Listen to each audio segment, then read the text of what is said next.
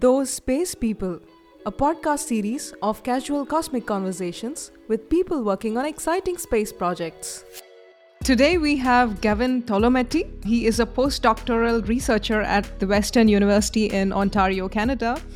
His current research is in planetary science and he has a background in geology. Gavin is also the host of the awesome podcast, The Diaries of Space Explorers, which is also on all podcasting platforms, so do check it out. Welcome to the podcast, Gavin. Well, thank you so much for having me. I'm excited to be here. Yeah, it's quite interesting for me too, because it's the first time I'm having a fellow podcaster. Really excited to dive right in and talk about our share our experiences of doing podcasts on space. But before we do that, maybe let's talk about your research, and then we can chat about compare notes and chat about the whole podcasting scene. Yeah, of course. So I think you already gave a good introduction. So my research is in the field of planetary science, but my background does initially come from geology. Was always hard rock geology as an undergrad. So going into the field, looking at rocks and minerals, just trying to understand the Earth itself and the different processes that we see occurring, or the process we don't see occurring. And it actually wasn't until the final year of my undergrad when I started to get quite interested in planetary science. I was attending a lecture, and the topic was on comparing the interiors of Mars and Venus, just to show how Venus is probably more similar to Earth and why Mars is completely different. And that's what really started to spark my interest in, okay, let's see if we can how can I learn more about other planetary bodies and moons? Like, how can I even learn more about our own planet by studying other planets and vice versa? So I started to look around for grad school opportunities because I knew that was the best way to get research in planetary science. And originally, I am from the UK originally, so I did look at the UK at first. But I also started to look into towards Canada because a friend of mine, she did a year abroad there, and she told me actually about this department and institute that did work in planetary science. So I looked into it. And at the time, it was the Center for Planetary Science and Exploration at Western University, which is now the Institute for Earth and Space Exploration. And that's when I started to get into the research comparing analogs on Earth. What I mean by that, by analog, is just a feature or a landscape that looks similar to what we see on another planetary body. So I'd study Earth to try and get a better understanding of what might have happened on other bodies. And from that, I was able to stem from a master's into my PhD program, where I started to learn a little bit more about the moon and what types of processes happen on the surface of a natural satellite. And now I'm actually starting to do a lot more of my own independent work as a postdoctoral researcher to really try and establish myself as a fully fledged scientist, constantly trying to contribute and demonstrate what I'm able to provide for the planetary science community.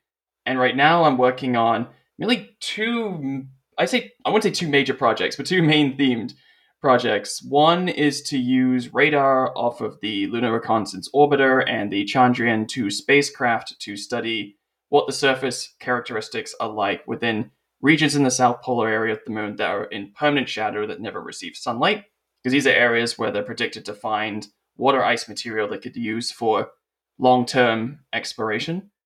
And then the second one is to, again, continuing my work using the Earth to understand other processes by studying a crater that's in Labrador, Canada, called the Mestaston Lake Impact Structure, to try and get a better understanding of how impact craters might have modified planetary bodies throughout our solar system.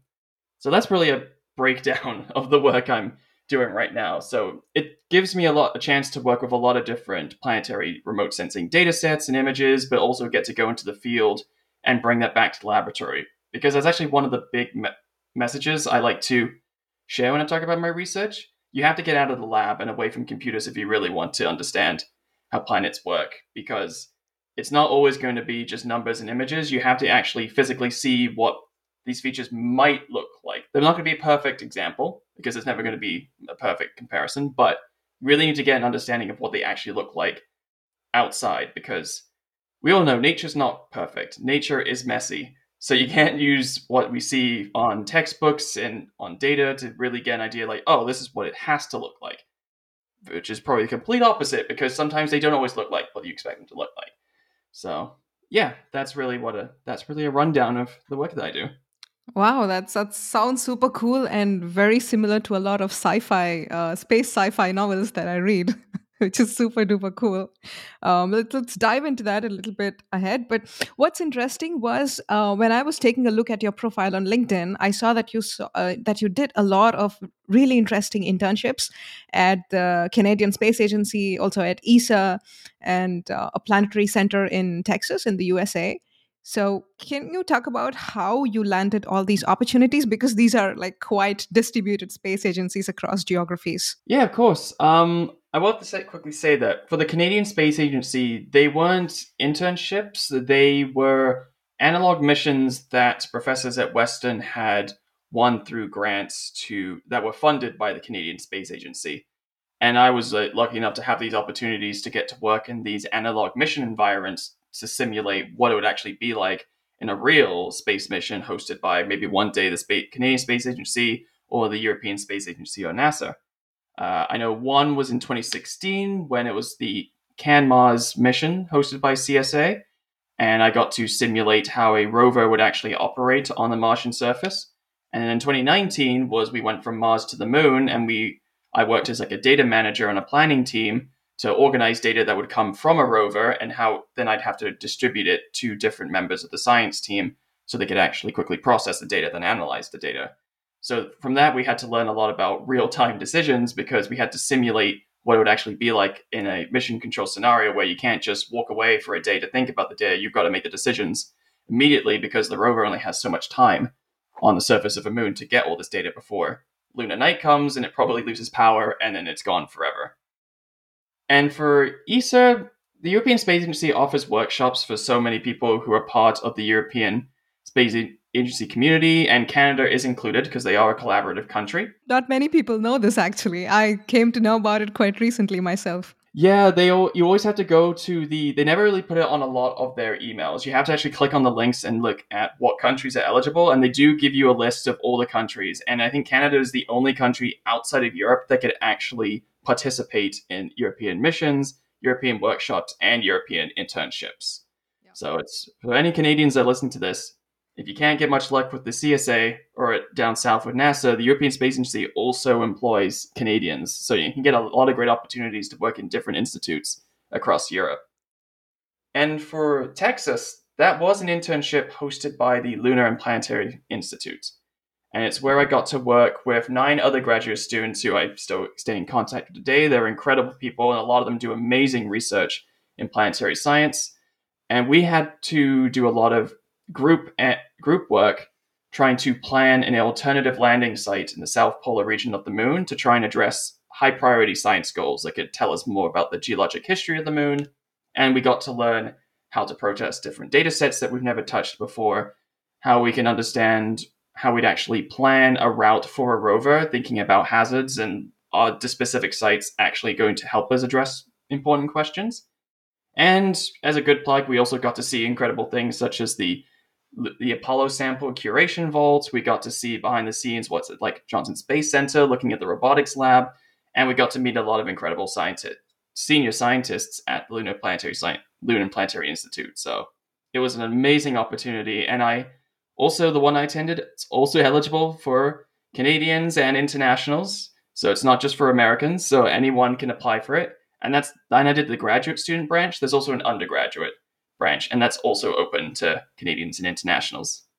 Oh, that's really great because very few things in the US are usually open to non-citizens, and this is really great to know. Talking about your research or during your internships and also, during your PhD as well as your postdoctoral research, can you talk about what are the kind of data sources you have? So I'm assuming there would be some sort of satellite images or images in general. What are the different kinds of data that you analyze? I would say I analyze a couple of different types. The main one that I studied a lot during my PhD and continuing with my postdoc is a remote sensing technique called synthetic aperture radar.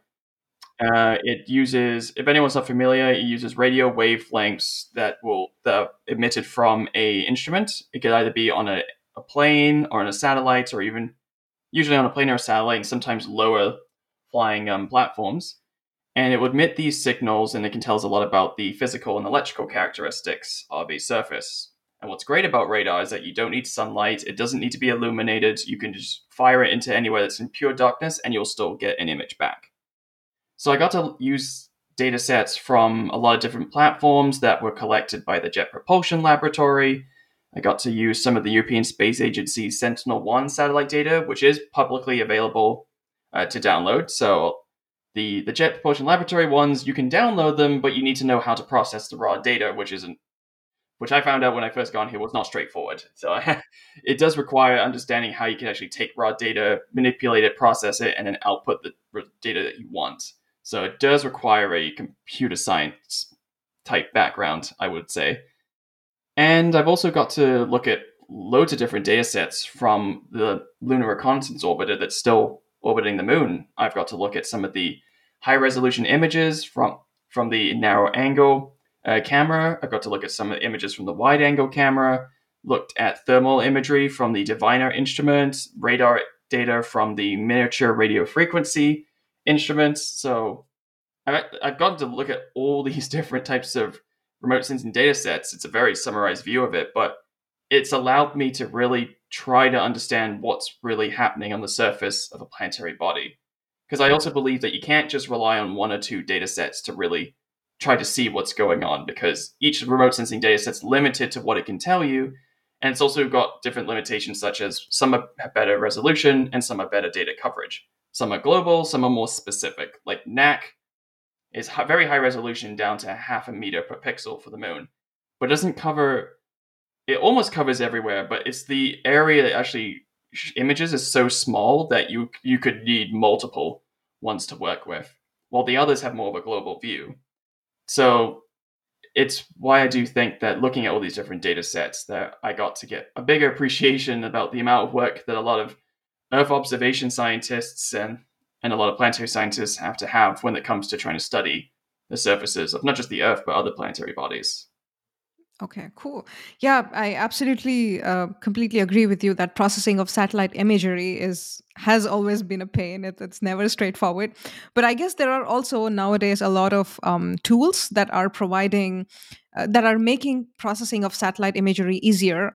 Sometimes it's good to start with scripts that are maybe a bit more generalized and coarse. Even now, I still use some scripts that I would argue that are pretty general and coarse, but they get me the information that I need to answer certain questions or to extract certain data.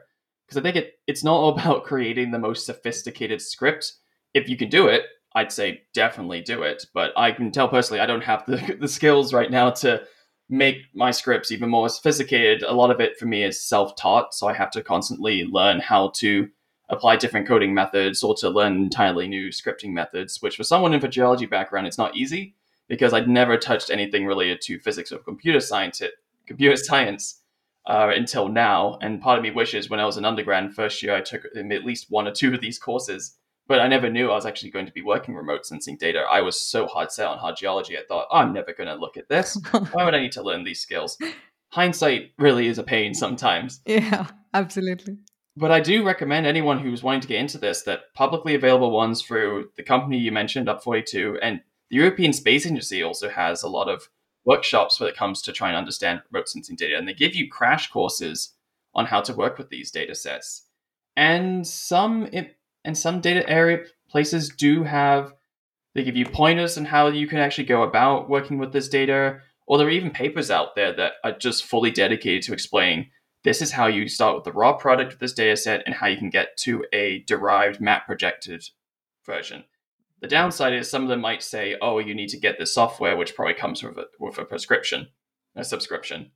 So you got to be very careful about what type of data set you're wanting to work with, but some you can actually get to play around. Like maybe a quick plug for planetary science data.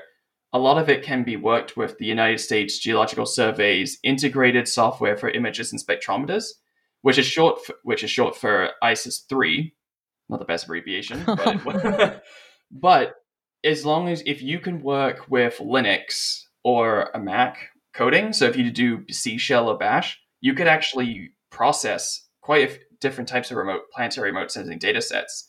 The LRO NACs that I mentioned, and even the radar data, you could actually get to take raw data off of the archives and actually get to see what the final product looks like. Oh, wow. And they've actually recently, the USGS they've created a GitHub page because everything's going on GitHub now to explain the steps on this is how you install it, and then this is how these are different processes steps you can take to start with a raw data and get to a final product.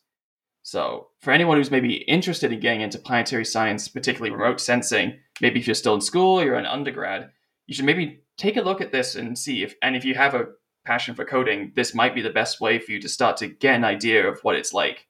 And you can learn how to make scripts automated. You can learn how to tell it to find specific data sets online without you having to dig through everything. Because sometimes you do have to do a little bit of digging in archives to find the specific area you want. But websites are getting better now for helping you find these data sets. Hope I answered the question there. I think I talked for quite a bit.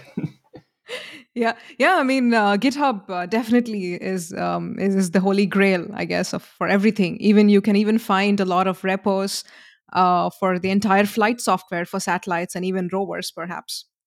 So that's a great resource, and also not just the original source, but a lot of the feature branches can also be quite awesome. So scripts, when you said scripts, do you use Python scripting or which any other toolboxes? If I'm working with ISIS 3, I will use Bash scripting, because it's the most user friendly when it comes to working with that software. You can do C Shell as well, but I learned using Bash and I haven't been able to change since. I'm a little surprised because I mean I also use Bash, but I always thought Python is more image friendly, image processing friendly. They've recently adapted it to Python, especially if you have for a while, if you had a Windows computer, you couldn't run ISIS 3. It wasn't made for it, but now they've started to adapt Python scripts that you have to have a subsystem Ubuntu to work it still. Or I would highly recommend do a dual. I've tried subsystem, it's still a lot of bugs, but if you have a dual system, it's just fully Linux Ubuntu, it will work without any issues. I highly recommend if you can get a Linux to work on its own, just use Linux. Windows is not the best for working with this, but they are starting to introduce Python because they're realizing that Python's more universal. It's one of the easiest languages to start learning, and it's the most user friendly, I think, out of all the languages. But I do use Python outside of remote sensing to with data manipulation, data plotting, because it does present data a lot better. People will argue that R and MATLAB could also do the exact same thing, which it can, but it's just MATLAB requires a prescription. I've never had to learn R before. I've only been able to learn Python, and I don't feel comfortable learning a whole new language when I'm already starting to learn one already. Yeah. Yeah. I mean, Octave, there's also Octave as an alternative to MATLAB. But again, I find it a little clunky, it's slow. It takes a lot of time. It's way slower than Python. It's very bulky. I'm also like an avid fan of Bash. I prefer to throw in Bash everywhere and annoy my coworkers because they're not able to run Bash as seamlessly on their Windows machines because the Cygwin is sometimes can be a pain. Yeah. But yeah.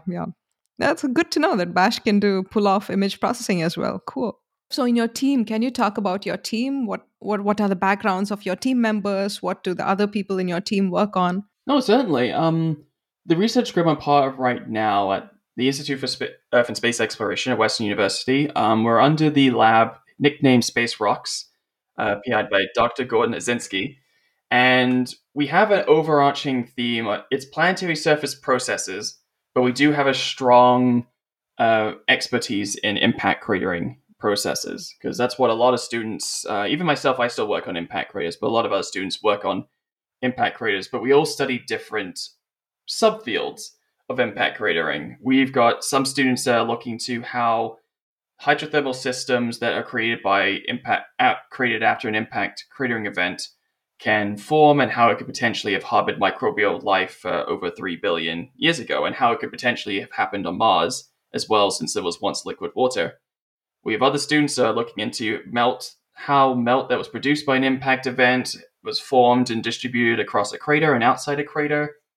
We have other students that are looking into planetary data sets collected by new instruments surrounding Mars, such as CASIS. So getting to look at new high-resolution imagery and spectroscopy images of the surface to learn about the composition of Mars. And we've got others that are looking into the Sudbury Impact Crater Basin, looking at mainly the economic potential the crater has and how certain ore deposits probably formed. And then we've got others that work on the Canadian High Arctic, trying to understand some of the craton rocks that are some of the most ancient rocks on Earth. What type of history are they recording? What can they tell us about a period of the Earth that is still very foreign and unknown to us? What was it like for these rocks to survive over 3 billions of years of erosion and modification? And also get to learn a little bit about how the Arctic's changing environmentally. We're looking at gullies, how their morphology and shape is changing, and also noticing that the temperature conditions during field expeditions are becoming higher and higher every year. So, which is it's not the greatest in terms of global warming. That sounds exciting. I mean, what's the typical career path of somebody who wants to get into planetary science?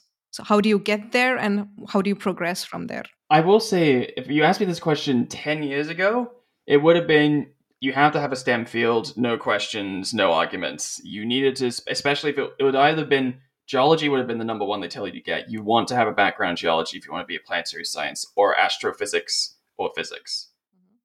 Nowadays, it's becoming much more interdisciplinary and diverse. Planetary science is not just a single group of people, it's now a title for many different people, especially when the introduction to astrobiology became a thing. So biologists and microbiologists you can get that background becoming planetary science.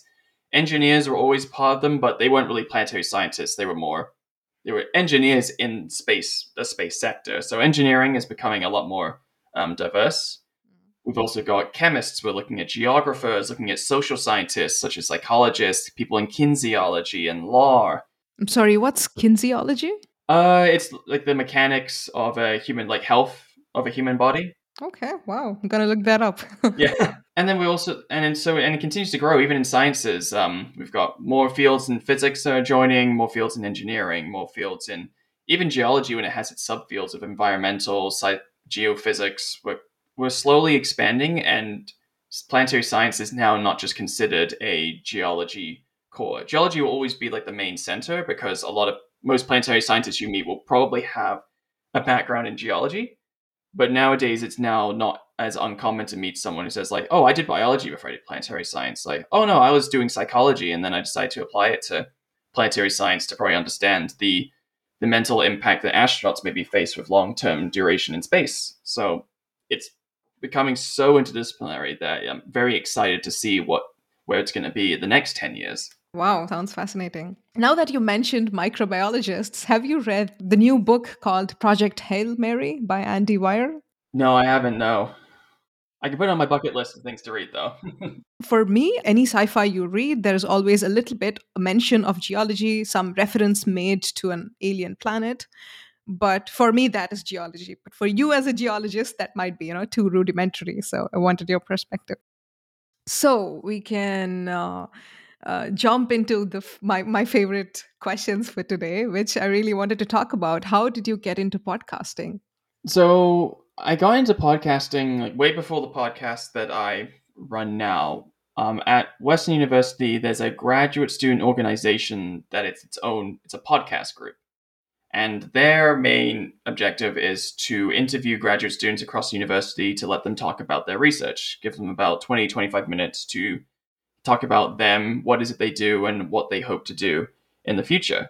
And I was actually first asked to come onto the podcast to talk about my research at the time in 2018. And from then, I actually got really into not just listening to podcasts, but into podcasting. And after I approached them to ask if I could join the committee and start to become a host and a producer, I was accepted into the committee. And then for all the way up to the end of my PhD in 2021, I was a part of that group. So I had almost 3 years of podcasting experience working with the grad group, which is actually called GradCast. But I didn't really start my podcast myself to think about running my own until, unfortunately, it took the pandemic for me to really start it. But it's when the pandemic started, I pretty much lost a lot of my ability to contribute to outreach in science communication. I mean, I did have online platforms, but as we all know, when it comes to understanding algorithms and trying to stand out and get your message across, it's extremely difficult, especially if you use Instagram. And that's like now, so if I was to suddenly use TikTok, I doubt I'm going to be able to get much exposure. But I knew when I struggled in social media exposure, I knew I could make up for it in podcasting. I enjoyed podcasting. I enjoyed chatting with people about these space-related topics and accessibility issues. I enjoyed just getting to find ways to expand these messages to different parts of the world that might not even know that they're even an issue or didn't even think about them.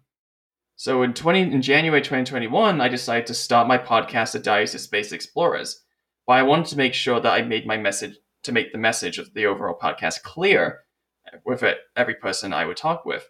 So I knew that I wanted to not just speak with people that were in the space industry that were always just high up in their positions, because it's amazing to talk to people who are CEOs or senior scientists, engineers, or project managers, because you get to hear all the incredible things that they've done. And it's an inspiring incentive because people who want to be in that position can get there. The only issue I had with that is you've left a huge gap between that person's position and the person that's being inspired. They tell you their story, but the problem is there's no guarantee your path is going to be exactly the same as theirs. Sometimes they would say, if it wasn't for this fellowship or this opportunity, I might have not been where I am. So you come to question, well, if you never get that opportunity, would you be able to get there in the end? I'm not saying you wouldn't be able to, but it could be a lot harder. So I thought, if I'm going to have this podcast, I can't just narrow it down to highly established personnel. I have to be able to make it accessible for everyone. So I knew that I wanted to go talk with people, not just in top of companies and space industries, but also undergraduate students, graduate students, and then not just scientists and engineers, because nowadays that is not the only way to get into planetary science. We don't have to follow the traditional STEM path. I wanted to talk to people in business, law, education, journalism, medicine, branching out to all these different fields, just to show that it's not just, you don't have to be in science or engineering to get to space. You can come from different backgrounds, and you get to hear from all these different people how they made it possible.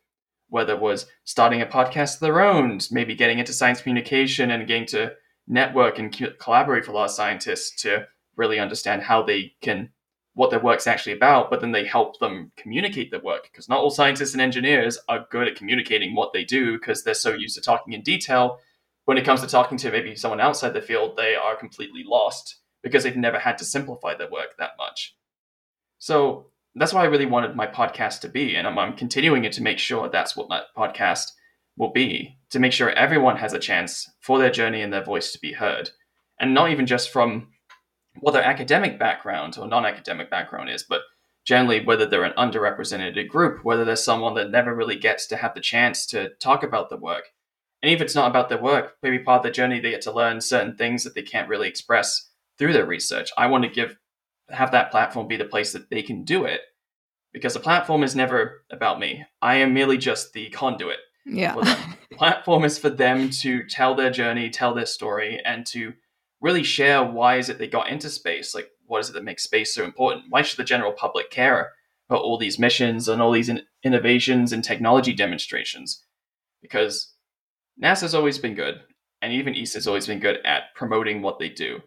The problem is it's still sometimes hard to get the voice out from people who are only at a higher position, because either they can only say so much, or they try to express the bigger picture, but not really connect that bigger picture to why someone who has nothing to do with space should really care what's going on here. Because it might be hard to reach everyone, but you can definitely reach out to some, and that could easily make a difference globally.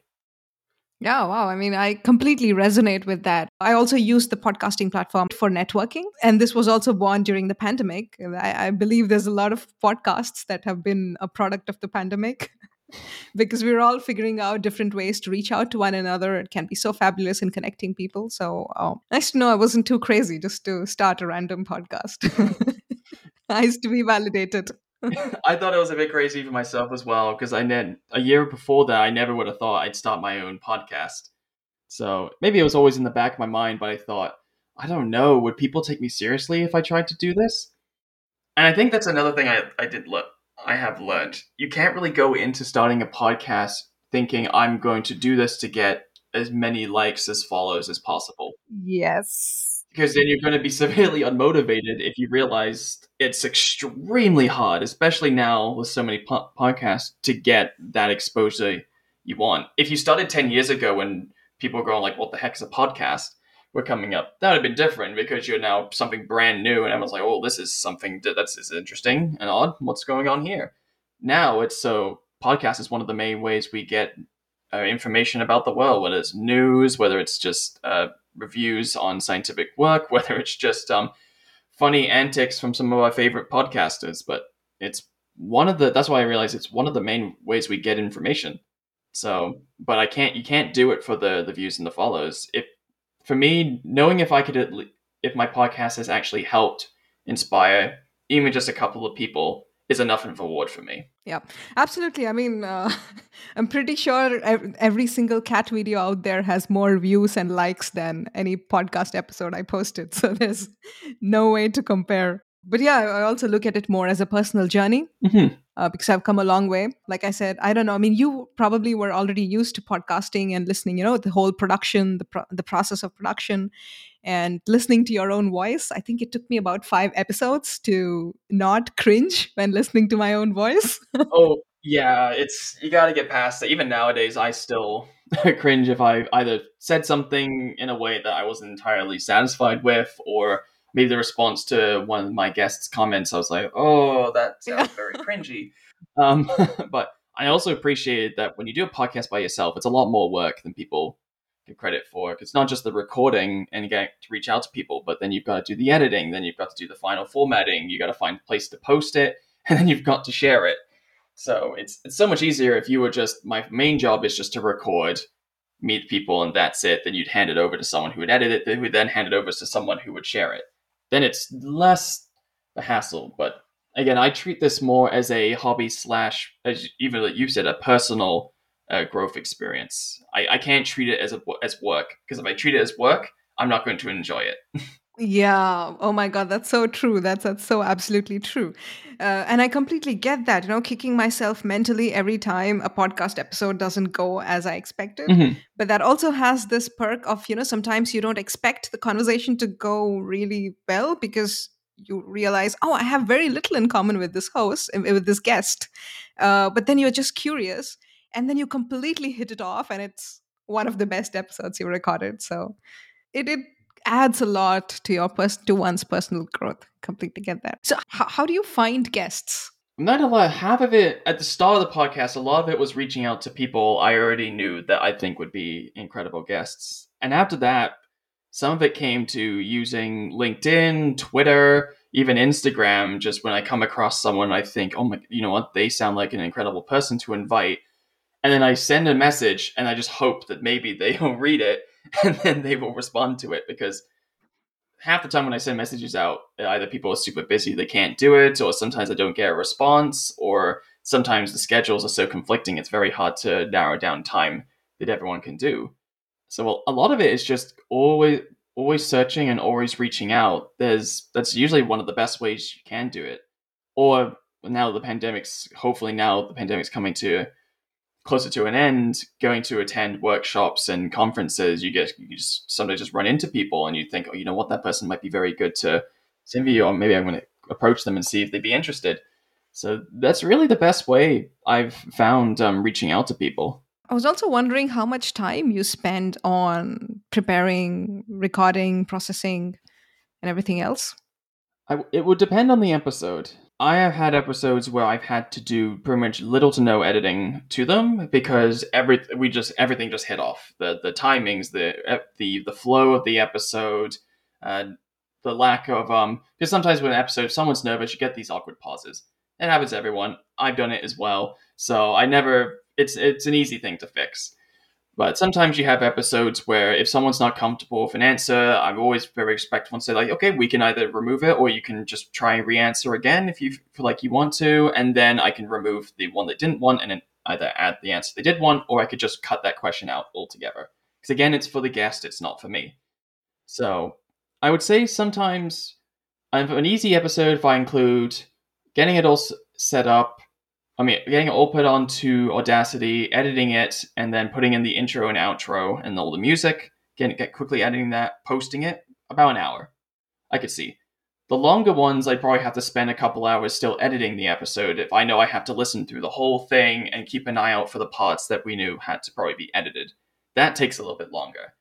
But again, I do this for the guest. I'm doing it for my own personal journey, so if I know if I have to spend a little bit longer on an episode, I will spend a little bit longer on an episode, because I don't want to rush it and then find out that I've made maybe a major error, or I completely ignored one of their concerns about the episode and published it anyway, because I don't want the guest to feel like I'm taking advantage of them. So now, as you've said, you've tried to have guests on your podcast, The Diary of Space Explorers, from across diverse verticals, from law, engineers, scientists, different backgrounds. So how do you see the future of this podcast? Do you just intend to continue with this, or do you want to try something different in season 3? Because right now you're on season 2, right? Yeah, season 3, I would really love if I'll be able to continue this further. Season 3, I'd love to actually have some interviews in person. It would be so good to actually get to sit across a table and just chat with the person, because I know I listened to a bunch of other podcasts that did this before the pandemic, and now some are able to do it again, go back into doing it, depending where they are.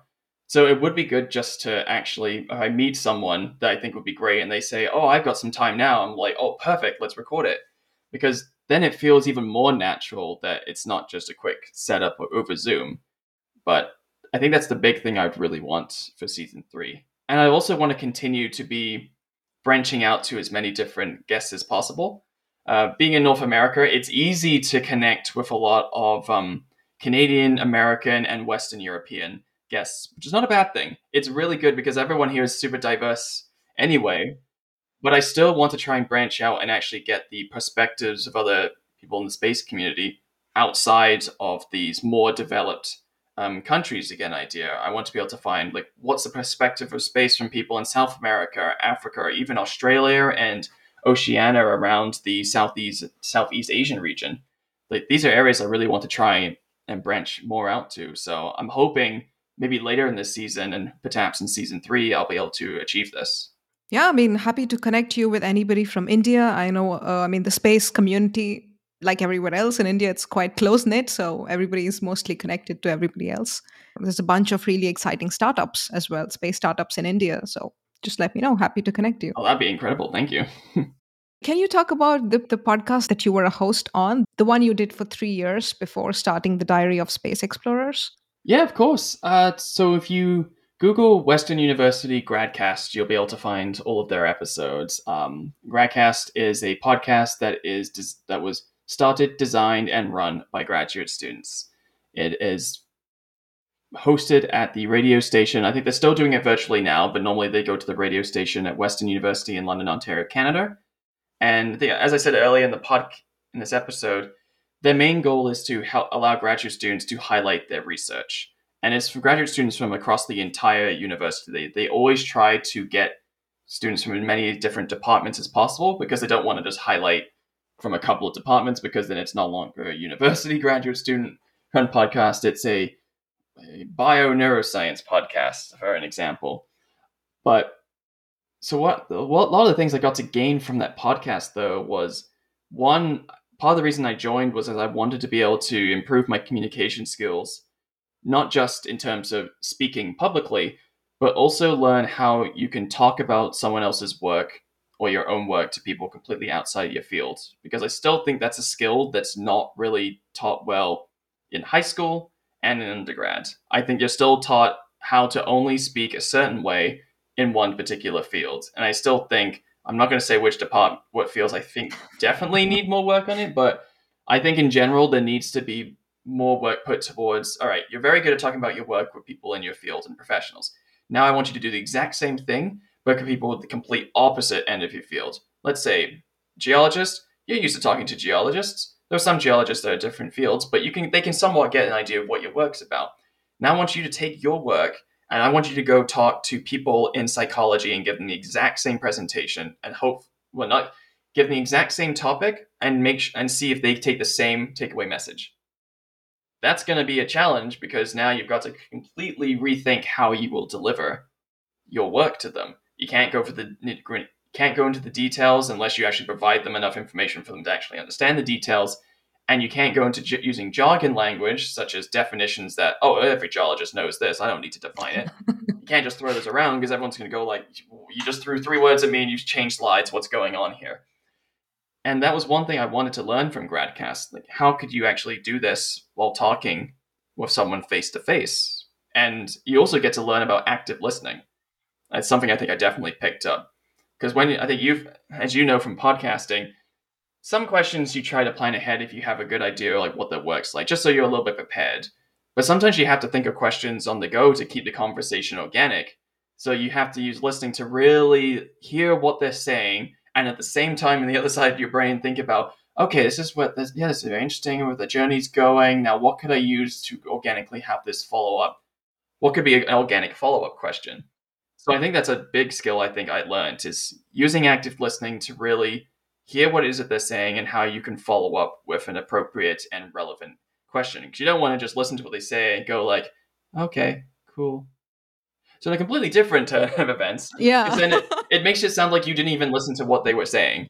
And then they don't feel as appreciated on the platform, which some podcasts I've listened to over Spotify, you can definitely tell they're not very organic. They're there just to promote the platform and its message, but they don't really care about what the guest has to say. They just need the guest to talk, which is never what I wanted. I wanted to avoid that like it was the plague, because it's like it's not a good look for any podcast or any social platform if you're doing it just for you. You're not doing it for the guest. The point of the podcast is to be a platform for the guest, and I think that's what GradCast taught me. That's a fantastic skill, and I'm still struggling. I often still quite sometimes struggle with it because some days I have a good day, you're full of energy and your brain is at a full throttle, and then you can do a million things at the same time. But some days you're just can't do it. So, I think the skill is to get into that podcast host mode anytime, any day, and keep it running. But that's very. Oh, and I don't say this the thing. I'm an expert. There's some days I'm like, oh, okay, quickly think, and I'm still learning as well. So I don't want to say that as saying like, oh yeah, I'm so good at it now. It's so easy. It's not an easy thing to do.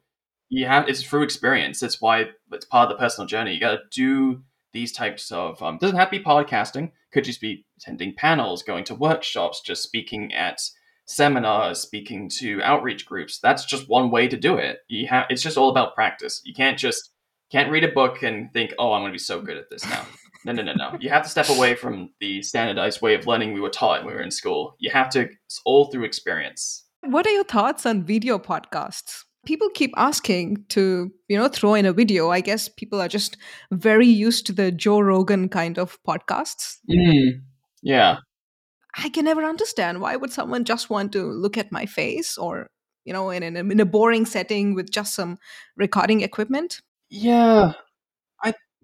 I don't know how much I could say on that topic in particular, but I think part of it could just be maybe people just like seeing or reading the facial expressions of the host and the guest when these questions and answers being discussed. Because maybe it's hard maybe sometimes over a podcast, like just audio, maybe people miss just seeing like, when they say this, does it look like they have resentment? Does it look like, are they that excited? Do they actually look pretty sad when they talk about this story? I think it's just they maybe just need that visual. Maybe it's just more impactful for them just to see that visual aspect of the podcast. I will say it looks probably a little bit better for the podcast when they have like the couch set up in studio, or they have like a proper like giant mic set up and everything. I think because then that's what we expect a podcast to look like visually. It's just a bunch of people sitting around on comfy chairs and chatting. That's what we think about. So we envision when we think of a podcast. I used to do that for a while with Zoom with my podcast, but didn't really show videos. It was just I put recordings on YouTube.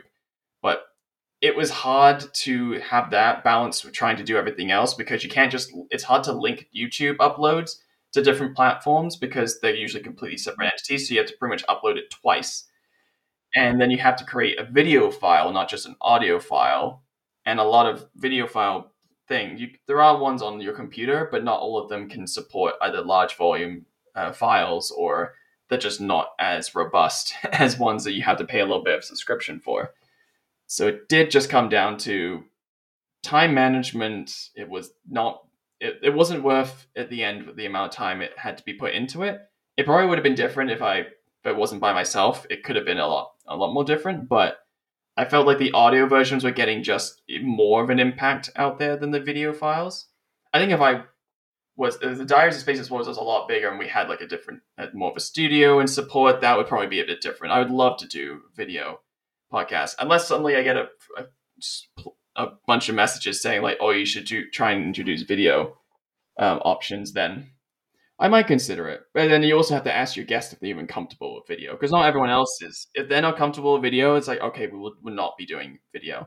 That's what I used to ask my guests before I stopped doing the video. It's like, are you okay with video? If you're not, it's completely okay. I will just create an audio version and just have a picture that you will provide me that will just be there. We don't need a video version. At this point, I'm a little surprised. Why isn't there a service, a platform which collects all these different kinds of tools and rents them out? For example, if I'm sharing the Netflix, I add people I already know, but then I wish there is a tool or a service that basically lets stranger latch onto it, and at a very minimal price, instead of, I don't need to pay $50 for I don't know, something like Zencaster or something, a software, when I'm not using 100% of what it's offering me, right? I'm just using it, I don't know, 10% of the time. And basically, based on time sharing basis, this tool is supposed to be doing all the managing or avoiding conflict and being able to, I don't know, just top of my head, I don't know if it really makes any business sense. Pretty sure somebody's already hacking away at this. Hopefully someone's working on it, and we just need, maybe if they hear this episode, they might go like, okay, so people are talking about this. Yeah, please, yes, this is your validation. Please come up with it. If space enthusiasts or students or anybody else wants to get in touch with you, what's the best way to reach you? To reach me directly, I'm on Twitter and Instagram at Gavin on the Moon. It's my handle. Wow. If you ever want to email me, I'd say the best email to email in case my university one changes is gavintolometti@gmail.com. And for my podcast, it's also on Instagram at the Diaries of Space Explorers. And you can also email me if you're interested in being a guest. You think of someone you know someone that you think would be a really good guest. You can then also send me an email at the Diaries of Space Explorers @gmail.com. And we're also on Facebook now. The podcast now has a Facebook page, so you should come and follow us there, and you can get episode updates over Facebook and Instagram. Great. So it's been super fun talking to you, Gavin. I really hope we can catch up again sometime, hopefully in person, and do a video podcast recording. Yeah, a in-person podcast would be so good. It would be a great way. Maybe season 3. That could be the kickoff for season 3. Yeah, that would be fun. Yes. Great. So thanks for your time. And it was lovely talking to you today. Yeah, it was lucky talking to you too.